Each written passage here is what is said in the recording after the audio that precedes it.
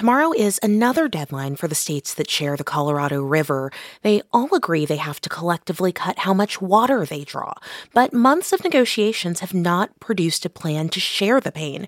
So now it is up to the Biden administration to find a fix. KUNC's Alex Hager has more. The Colorado feeds America's two biggest reservoirs, Lake Powell and Lake Mead.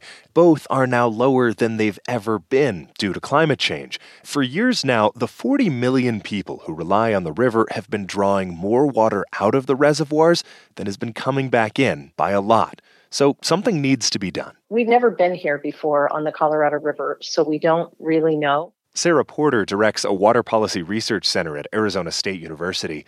She says that if the 7 states that share the river can't figure out how to use less, Lake Powell and Lake Mead will soon be too empty to run their massive hydroelectric turbines. It is possible that the states will not be able to come up with an agreement because what they have to agree to do is so very hard, getting water users within the state to agree to use less water. The Colorado River supplies big cities like Denver, Phoenix, and Los Angeles, but it also flows to the Southwest's multi-billion-dollar agricultural sector. John Berggren studies water policy with the conservation group Western Resource Advocates.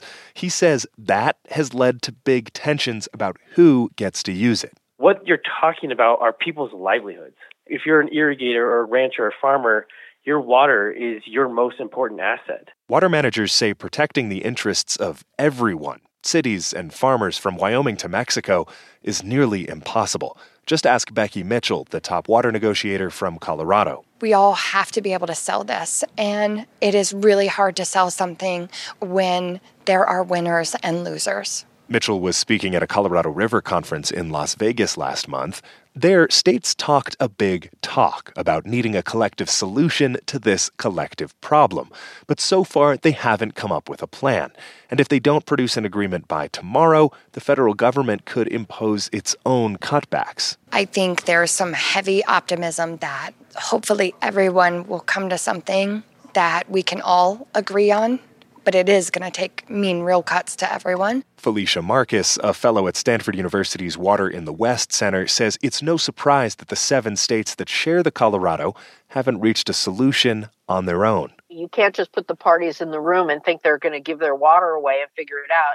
Somebody's got to come and say, how about this way? Marcus has worked with state and city water agencies in California and was in the EPA during the Clinton administration.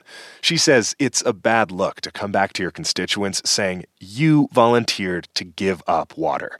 But if the feds are the ones who asked for the cutbacks, states can blame a higher power. The beauty or the value of that 800-pound gorilla stepping in is that it gives people either the motivation or the cover to make the decisions that the gorilla probably wishes those people could make on their own, but that you really can't expect them to be able to. The federal government hasn't been in a hurry to be the gorilla.